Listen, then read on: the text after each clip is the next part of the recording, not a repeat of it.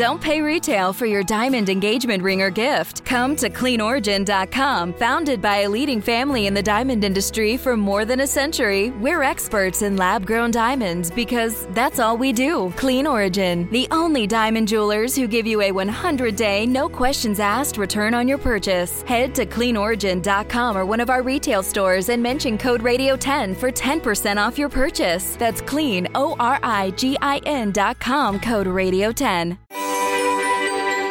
His first weather report came over the radio back in 1969 and spoke of a hurricane named Camille heading toward the Gulf Coast. Since then, Brian Norcross has covered dozens of major weather events, including Hurricane Andrew, which changed South Florida and his life forever. Brian has worked at local news stations, national cable networks, and the Weather Channel. He has seen it all, done it all, and has the stories to prove it. Today we hear about Brian's 50 years in broadcasting, a career filled with incredible timing, amazing achievements, and a whole lot of fun. Thank you for joining us on the Weather Geeks podcast. I'm Dr. Marshall Shepard from the University of Georgia, and it's a pleasure to talk to Brian Norcross. Thank you for joining us. Thanks, Marshall. Very, very happy to be here. Well, first of all, let me just congratulate you. 50 years, Brian. That's amazing. It's interesting because, that's 1969 is kind of special for me, too, because that's when I kind of came on the scene there. And I was born here in Georgia, but then quickly moved to Florida. So hurricanes, my dad still lives in, he worries about hurricanes, and he knows about Brian Norcross. So it's really an honor to be talking to you. You've had all kinds of experiences from CNN to the Weather Channel, Miami, Atlanta.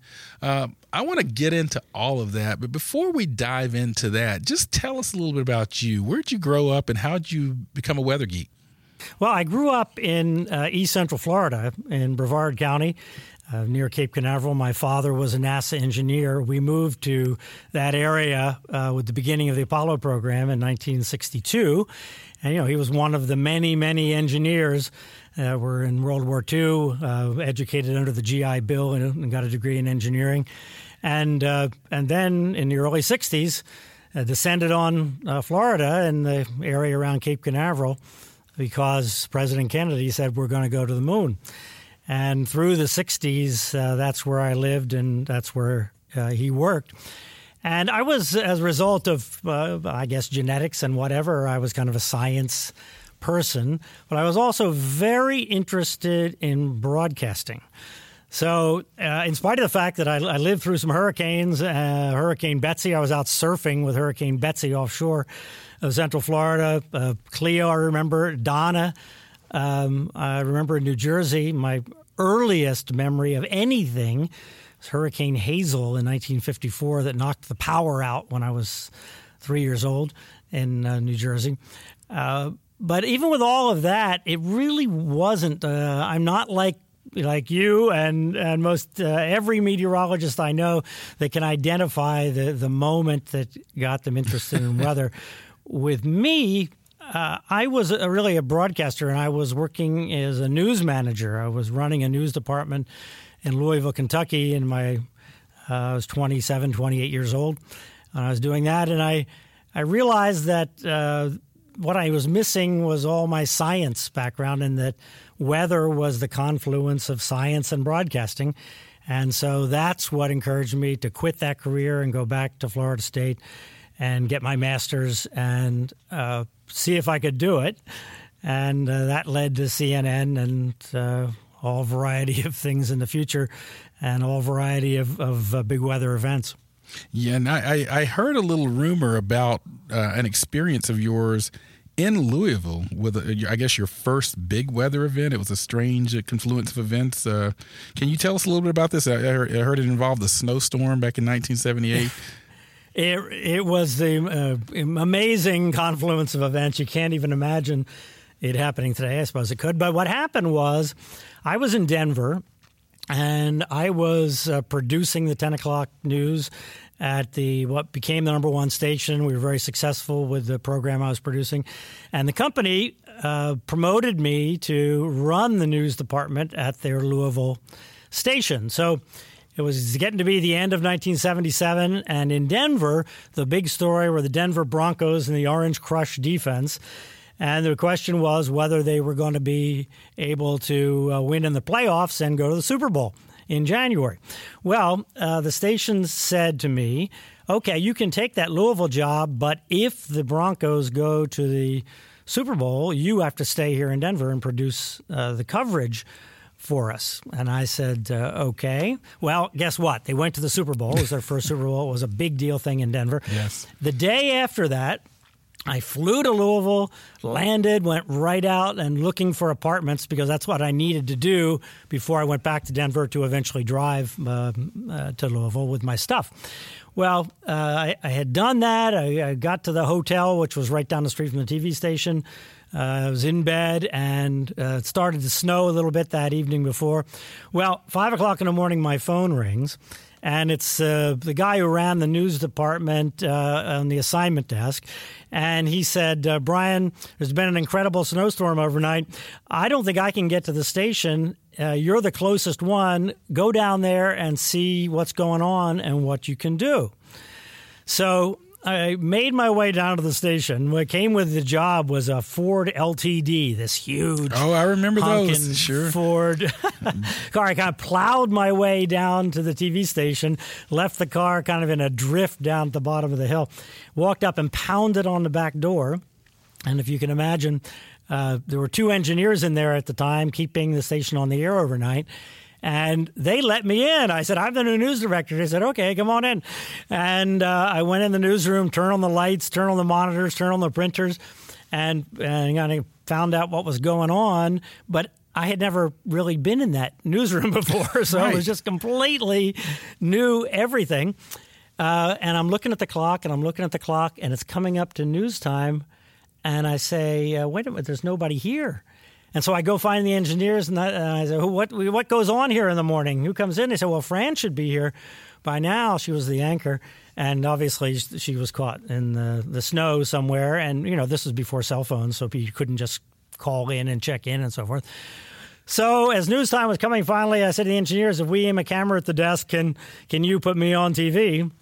And that's what we did, and so I went on, and as it turned out, I was the only one in Louisville able to get to a TV station, the only actual human coverage of the snowstorm early that Tuesday morning, and it was this incredible 14 inches of snow that fell overnight, incapacitated the city completely, and they had a law in Louisville that they'd passed because they hadn't had any snow in a while. So they got rid of their city plows and said, well, we'll just hire private plows. But the rule was that they had to have a city council meeting in order to hire the private plows and approve it. Well, guess what? Nobody could get to the city council to have a meeting to hire the plows. Oh, wow.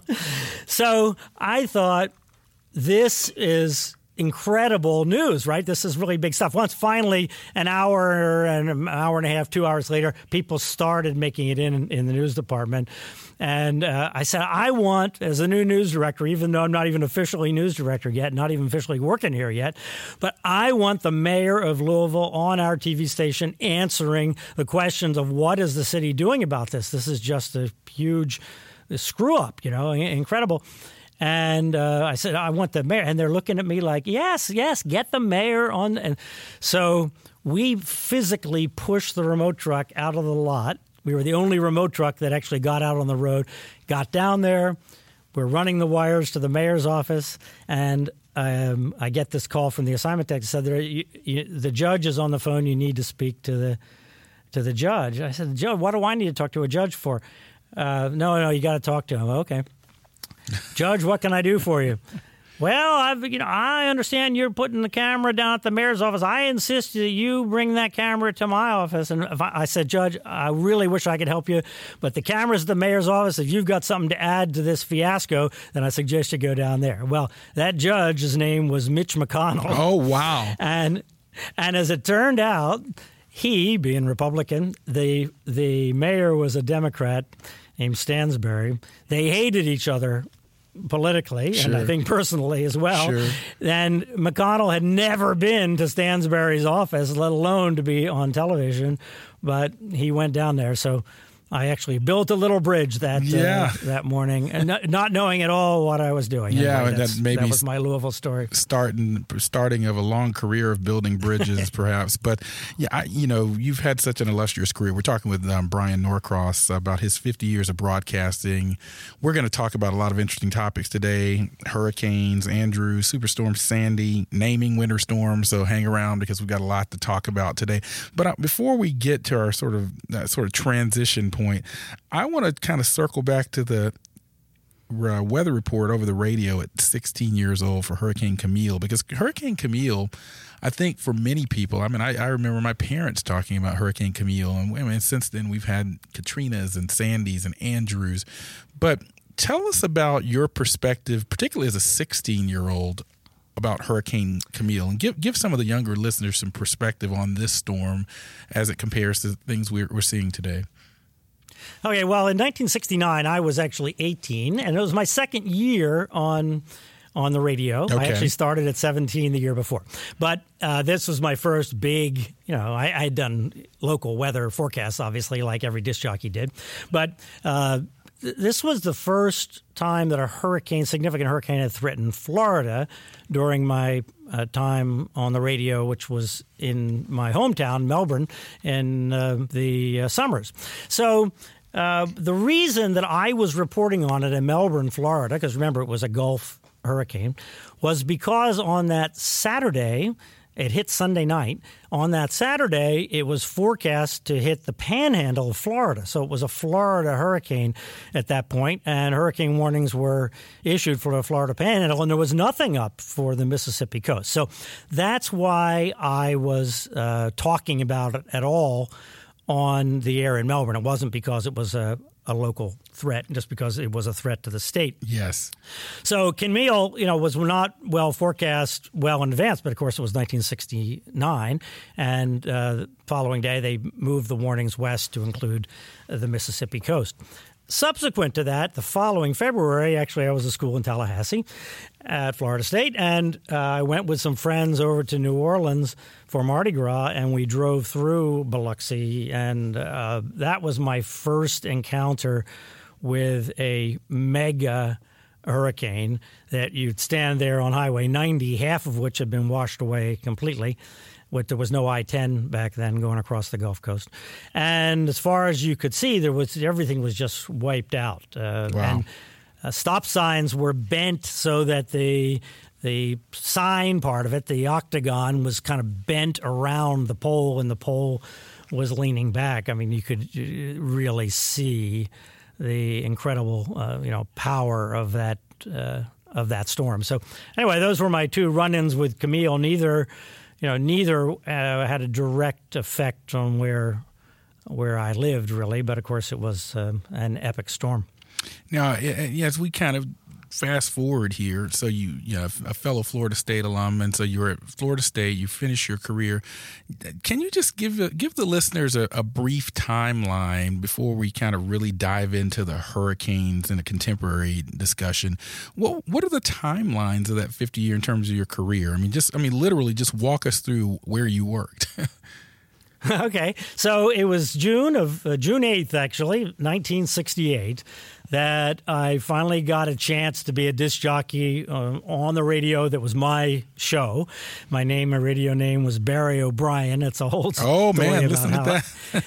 Well, everybody used a different name. Okay. Brian Norcross is kind of hard to say, And as a matter of fact, as I've worked over the years using my real name, most people have stumbled over it now and again because of the two N's back to back. But in any case, it was a regular thing for disc jockeys to come up with a name. I had to do it in a big hurry, and I came up with Barry O'Brien, Barry-O on the radio.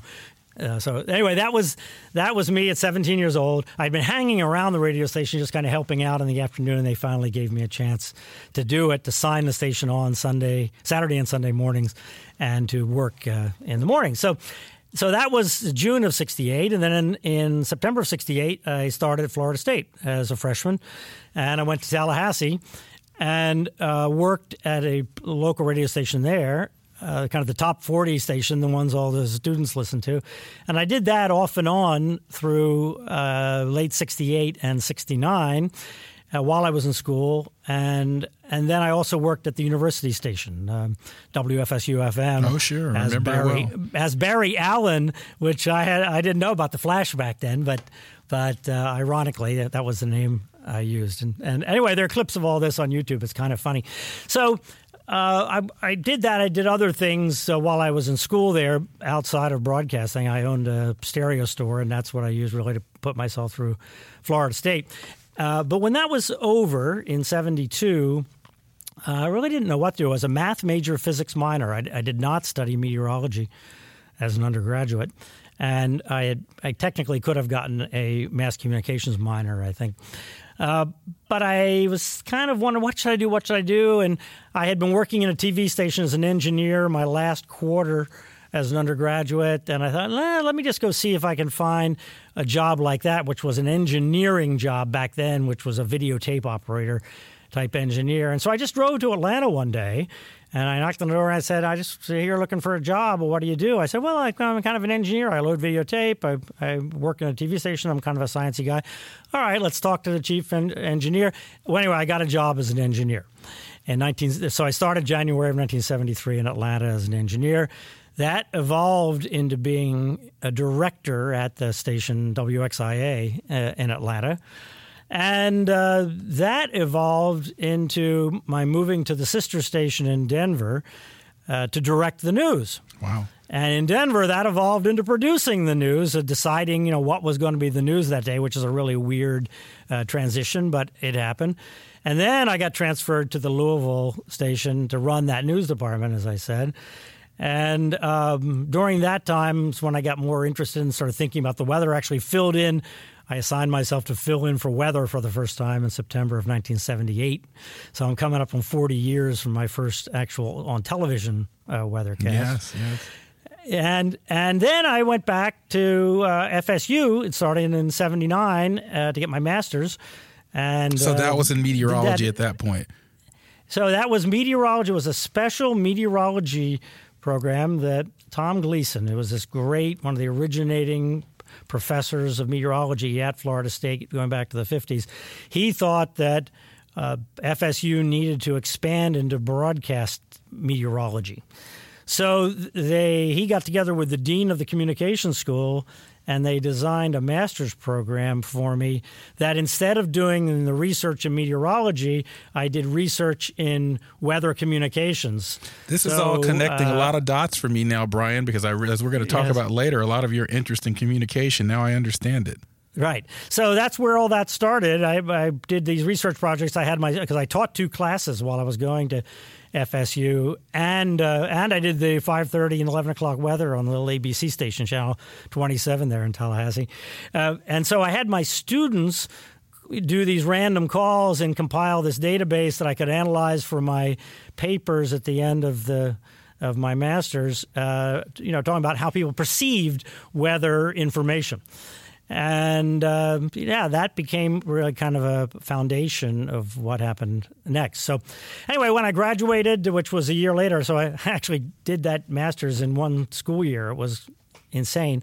And CNN was starting in June of 1980, and they hired me to do the weather. And that evolved to somebody in San Francisco seeing me, and my moving to San Francisco and doing the weather there. And then I ended up back in Atlanta, running documentaries and magazines in 1982 for Ted Turner. And through a convoluted process, I ended up in Miami, but I got offered this job in Miami doing the weather, back to doing the weather and in 83. And I've been in Miami, living in Miami ever since, except, when I was working there at the Weather Channel for 8 years, I was in Atlanta quite a bit. If you're listening to this podcast, there's a good chance you love weather. And if you love weather, there's no better place to visit than WeLoveWeather.tv. WeLoveWeather.tv is an online community for people fascinated with Mother Nature. Whether you're a casual weather fan who simply likes looking at beautiful photos, or a hardcore weather geek who wants to know more about why tornadoes form, or what the GOES-R satellite launch was really about, WeLoveWeather.tv is the site for you. And since WeLoveWeather.tv was created by the Weather Channel, There's no other website that will bring you closer to your favorite meteorologists from the network. Read articles and watch videos from people like Jim Cantori, Alex Wilson, Maria LaRosa, and the rest of the Weather Channel meteorologists you know and love. There are also fun weather quizzes, online forums, and exclusive giveaways that only We Love Weather members can receive. Join for free today to receive a weekly newsletter and be a part of the most passionate weather fan base at weloveweather.tv. And thank you for joining us on the Weather Geeks podcast. I'm Dr. Marshall Shepard, and we're talking with Brian Norcross, hearing about his fascinating journey. I think just listening to that first part of the podcast, you get a good sense of who Brian Norcross is, his background. And for me even, and someone who's known Brian for some time now, really sort of connects the dots for me in terms of why Brian has not just been a very important figure in sort of the weather communication and forecasting, but he has thought quite a bit about this challenge of communicating weather and how the public perceives it. So I want to kind of pivot to that part of the discussion now. Of course, I think many people know you perhaps beyond sort of your local stops from your exemplary and sort of life-saving work with Hurricane Andrew during your time in Florida. But a lot of people may not know that in addition to your stories about Andrew, they don't know that you helped with the hurricane cone. So tell us a little bit about your hurricane experience. I know we don't have time to really go through the entire experience of Andrew, but tell us about sort of the key highlights of your Andrew experience and your role in the hurricane cone of uncertainty. And I really want to spend some time on that because I think it's a challenge even today for people to understand what's being conveyed there. Well, so through the 1980s, I was working for the ABC station, which coincidentally I work for again here these many years later, WPLG in Miami. And I was doing a weather program, 5:30 weather, which I called Neighborhood Weather. And what that involved was telling a story of some kind every day. 5 days a week from a different location. Now, occasionally when there was a big storm, the location would be in the weather office where I would sit at the weather computer and they'd use the camera and I'd do kind of a techie, geeky kind of explanation of what was going on the monitors, different kind of weathercast than the normal chroma key kind that you see in the studio. But generally, I'd be in the field somewhere. And that evolved to my telling history stories about South Florida, and that evolved to my spending a lot of time at the history museums in South Florida. And what I learned in the 80s is you can't tell the history of South Florida without talking about hurricanes, because Miami is the most likely place on the coast, most likely major city on the coast to have a hurricane in any one year. And in the first 7 decades of the 20th century, and remember all this was happening in the 20th century, in the first 7 decades, a hurricane came over downtown Miami 7 times, where the eye actually came over and it went calm in downtown Miami 7 times in 7 decades. So it's quite a remarkable part of the history of the city. And that is what really got me thinking about, wow, if any of those hurricanes of the past, because a number of those were Category 4s and quite damaging in the past, but of course it's an entirely different, much more complicated, much more populated city today. Started thinking about, those historic hurricanes hitting modern South Florida and what an incredible issue that would be. And I thought, boy, if I were ever chief meteorologist, I'd really be trying to think about what would we do, because everybody would be looking at me and saying, what do we do now? We don't really have plans for this, because right now we're talking about in the late 80s, and there hadn't been a significant Miami hurricane since 1965. Yes. And Hurricane Betsy. So, and during that 20 years, the city had changed. Just, geometric growth had taken place during that time. So then, lo and behold, in 1990, I was hired by NBC to be chief meteorologist of the NBC station in Miami. And all those thoughts I had about what would we have to do to get ready for a hurricane kind of came to the fore. And the station was extremely supportive about whatever I needed, sort of. They were going to try and make happen in terms of, getting backup connections to the West Palm Beach radar, for example, and putting in backup systems to be sure we could stay on the air and we could communicate, and a whole variety of things that all came into play 2.5 years later when Hurricane Andrew came. Of course, we didn't know that was going to ever happen. Well, to get to the cone story, Marshall, so part of my task when I first was hired, because I couldn't be on TV for 6 months because of a contractual clause in my previous contract, which was kind of a normal thing back then. Yeah, there's these no-compete clause. Those things still are around, too. Yeah, they're around in some places. A lot of places they've been ruled illegal. But yes, so I was off the air for 6 months, and during that time, my goal and my mission was to think about new ways to do the weather. And I thought about a lot of things, and we did a lot of interesting things in the studio to do the traditional daily weather differently. I'd walk out on piers to give the forecast, and there was a lot of stuff. And in hurricanes, the idea of how to communicate the forecast always annoyed me, and I thought a lot about that. And I thought, we can't show these points, because back then it was only 3 days, it was 72 hours, and you had these 3 points in the future. And that didn't tell you anything, because nobody really thought that hurricanes could be forecast 3 days in advance with any kind of reasonable certainty in the early 90s. It just wasn't, it just wasn't part of our thinking that was even practical. So putting a dot on a map was even more ridiculous back then than it is now. Well, somehow, and I do not remember how, and I really wish I did, I was hooked up with Charlie Newman. I started asking around about average errors at the Hurricane Center, and they said, go see Charlie Newman. Well, Charlie Newman was just an epic man in meteorology. In fact, I just saw in the bulletin of the American Meteorological Association, or Society, in the bulletin, there's an obituary on Charlie, who passed away last year, well into his 90s.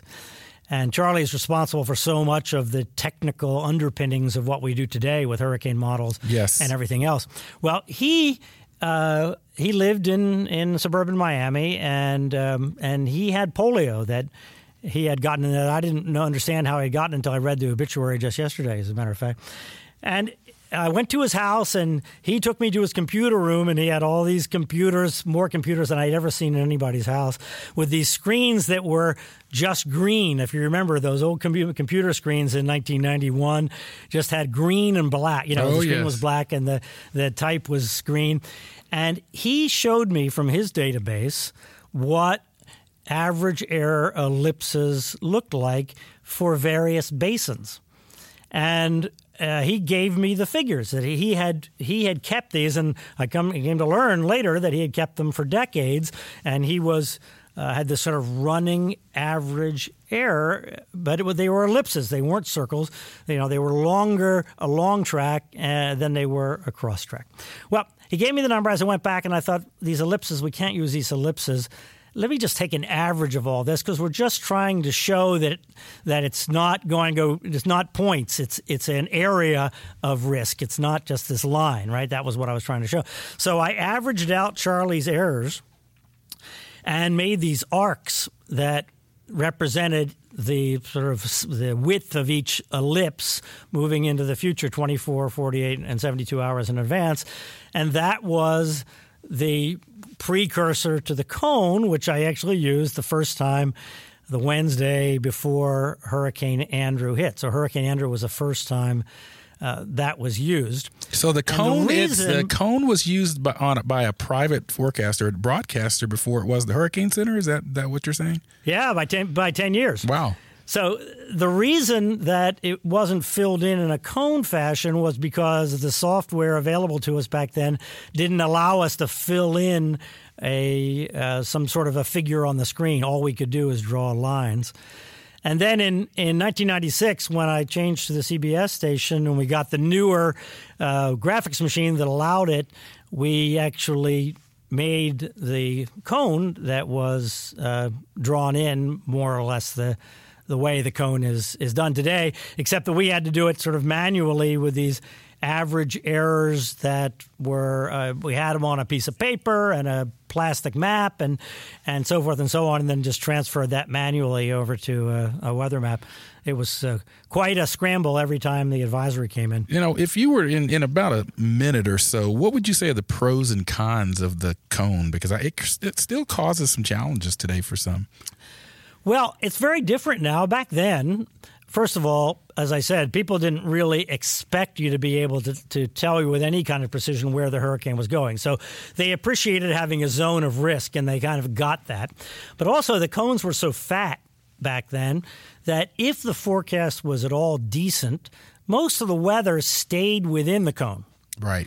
So you didn't have this issue that we have to talk about now, that the cone only deals with the center of the storm, and always, with any significant size hurricane, bad weather is well outside the cone. So we have to kind of muddy what the cone means to be, just to be fair and be accurate and to convey that there is risk outside the cone. So the idea of am I in or am I out of the cone is not really as valid today as it was back in the day when the cone was a much fatter thing. And sometimes, of course, it was fat because the tracks weren't so good. But for storms close to the coast, generally the tracks are better, and therefore most often most of the bad weather used to stay inside the cone. Are you looking for a place to catch up on the weather stories of the day? Then look no further than the Weather Underground on the Weather Channel. Weeknights starting at 6 p.m. Eastern, Mike Bettis and Alex Wilson recap the stories of the day and look towards the future in the most relaxed weather studio anywhere on TV. Join them in the Weather Cave as special expert guests drop by each night to break down the nation's weather and prepare you for the week ahead. Watch Weather Underground weeknights at 6 p.m. Eastern only on the Weather Channel. And welcome back to the Weather Geeks podcast. I'm Dr. Marshall Shepard, University of Georgia, and I'm talking with Brian Norcross. And you just heard a really interesting and fascinating story about the evolution of the hurricane cone of uncertainty. And I think that a lot of people might not have known that story before listening to that. So I want to now enter a little rapid fire topics phase, talking about some areas related to communication of weather. The first one I want to throw out, and I want to spend about a minute with each of these, Brian. The first one is Sandy. Superstorm Sandy, I think, is another storm that people resonate with, familiar with, contemporary times. I understand, had something to do, or at least with coining the term superstorm. And I know Ryan Maui and I have talked about this in the past. What were you thinking in terms of the superstorm? Or I know you were trying to sort of capture this notion of a tropical system that was going to become extra tropical, but what was your goal there? Well, at that time, I was doing hurricanes on the Weather Channel. I was one of the hurricane specialists. But also, I was in management. I was in charge of weather presentation and content. And as Sandy was coming up the coast, the National Hurricane Center, in one of their discussions, mentioned that they were not going to put up hurricane warnings north of Virginia, I think it was, because they were thinking that Sandy would transform into more like a nor'easter, which in their technical parlance would be called a post-tropical cyclone. That's Sandy. Right. So it was getting its energy from air mass differences rather than the water that hurricanes do from the evaporation. Exactly. Right.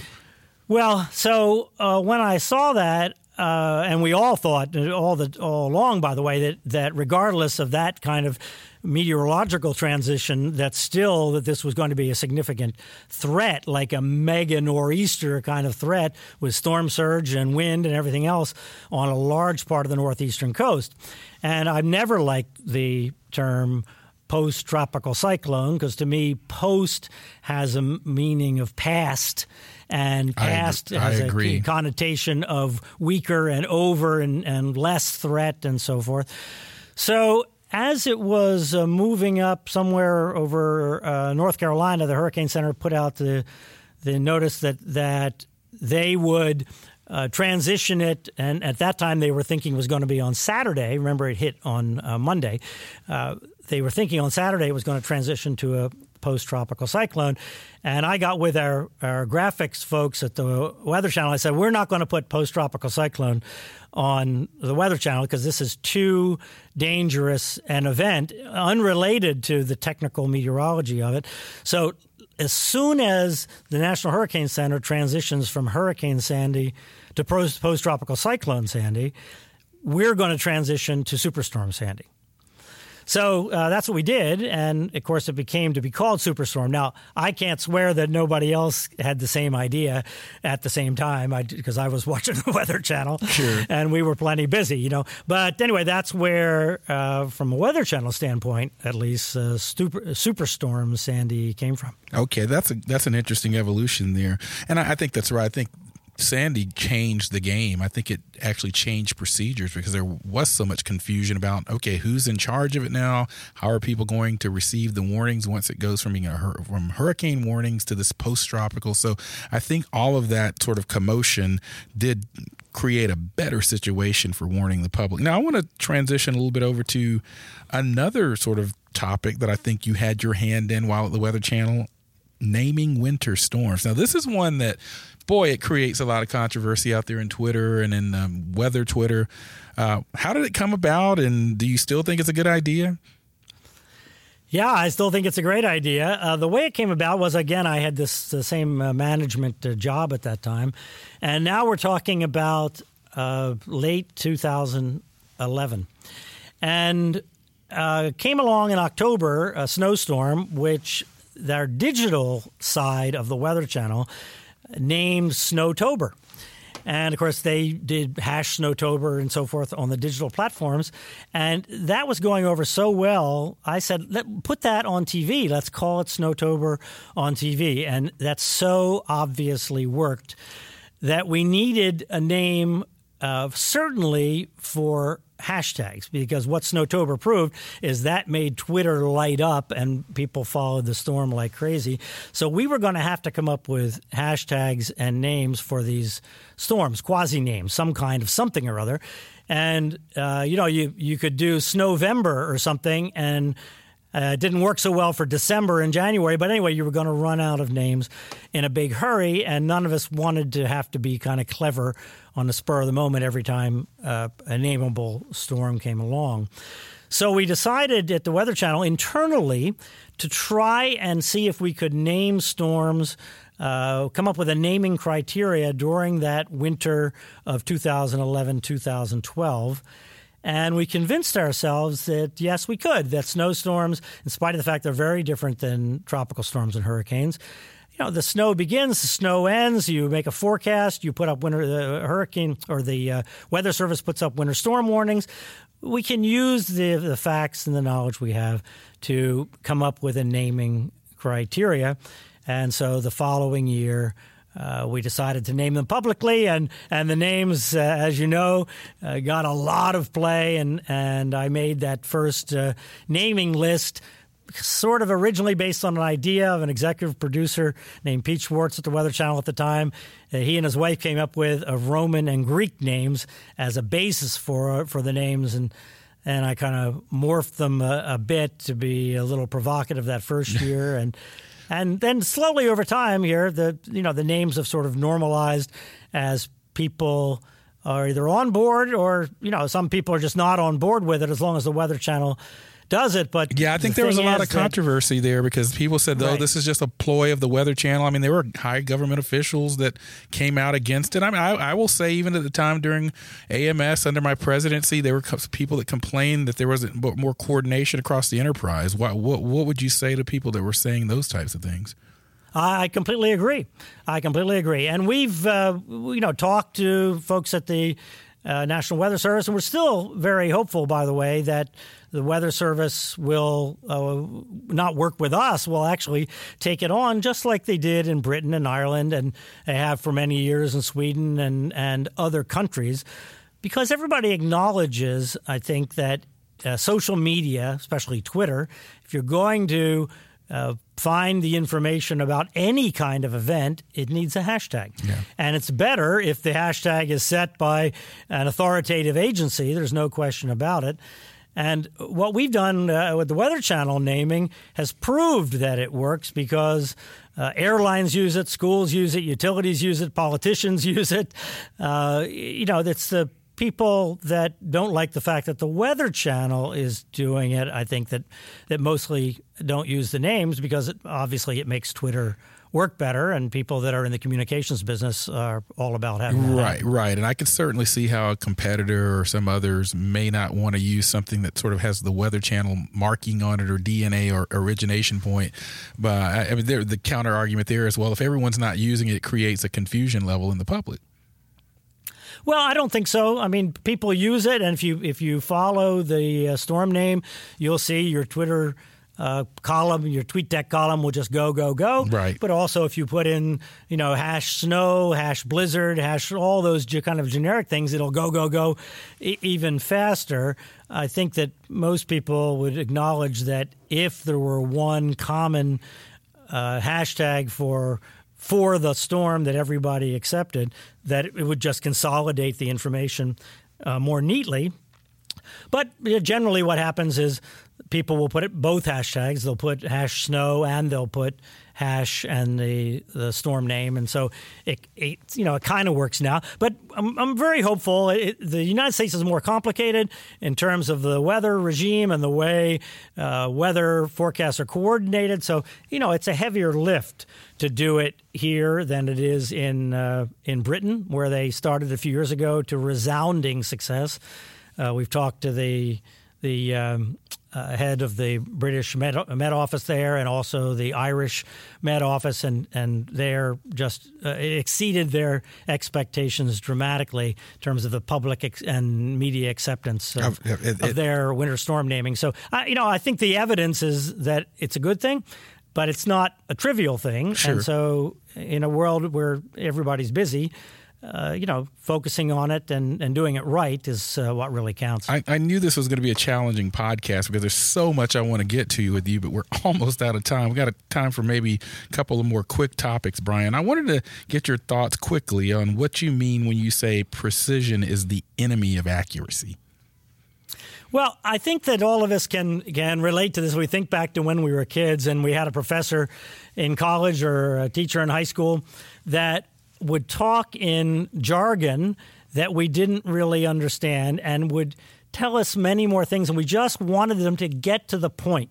Tell me your point so I can understand what you're talking about here. I want to understand the forest, and then we'll start talking about the trees. So in my mind, sometimes when you're communicating information, what you want it is accurate to have people understand that they are at risk and that the risk is increasing, and that we will know more about whether the risk will continue to increase or decrease later on today because of this bad storm. That's more important than them knowing exactly what the radar is showing in terms of the rain bands and the structure of the eye and the recon messages and the SFMR and the details of the models and the spaghetti plots and all of that. So I think that in the modern world, we have become so precise in our communications by thinking that if we're not giving fulsome information with all the background material, that we are not accurate.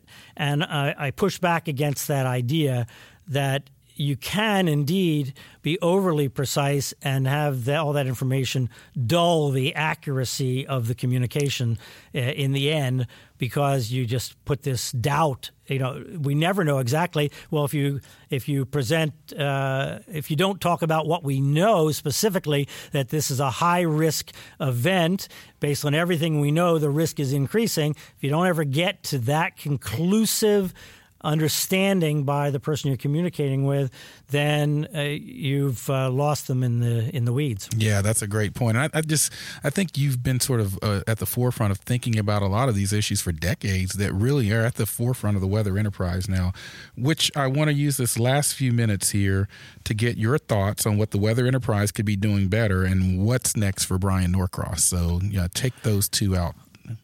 Okay. Well, in terms of what we could do better, we have got to get understanding and control of what we all do when we put out 7-day forecasts, 10-day forecasts, where we give specific temperatures 7 days in advance or 15 days in advance, heaven knows, sometimes, and what that does to our ability to say that we can't forecast with precision into the future. Those are countervening messages. Yes. Every single day that people look at their phone. Yes. The forecast for a week from now is given with exactly the same precision that our forecast for tomorrow is given with on everybody's phone every single day. Very good point. So we can't, as a community, do that every day and expect people to understand that a hurricane track 5 days from now is somehow less precise than where it's going to be tomorrow. Point. Yes. This is an amazing point, Brian. I've never thought about it like that, but you're spot on with that. So I think that's the biggest issue that we have in communicating with the public is that it's not just broadcasters, it's the National Weather Service. Fills out a database called the NDFD with, absolute numbers at the coastline when a hurricane is approaching. When all that was being developed, General Kelly was in charge of the Weather Service at the time, and I said to him, what I suggest you do is in your database when there's a hurricane approaching the coast, put X's in those boxes where there was above a certain threshold of threat, so that nobody thinks that you can forecast exactly where the strong winds are going to be and the heaviest rain is going to be. Well, they didn't do that, and none of us do that, and it's just bad for people's understanding of the uncertainty of future forecasts. I completely. We're almost out of time. I got to get you in though with what's next for you. I know you recently relocated back to Miami, so 30 seconds on what you're up to next. Okay, well, I've always actually lived in Miami. When I was at the Weather Channel, yes. I would come up and work in the Weather Channel and live there part-time, and I love my time there. And I still do some work with the Weather Channel. I was up a few weeks ago. So for now, I'm the hurricane specialist on WPLG. We call it Local 10 here in South Florida. It's I've been living here 35 years. This is my town, and it's great to be talking to people about the hurricane threat to this region, which is extreme.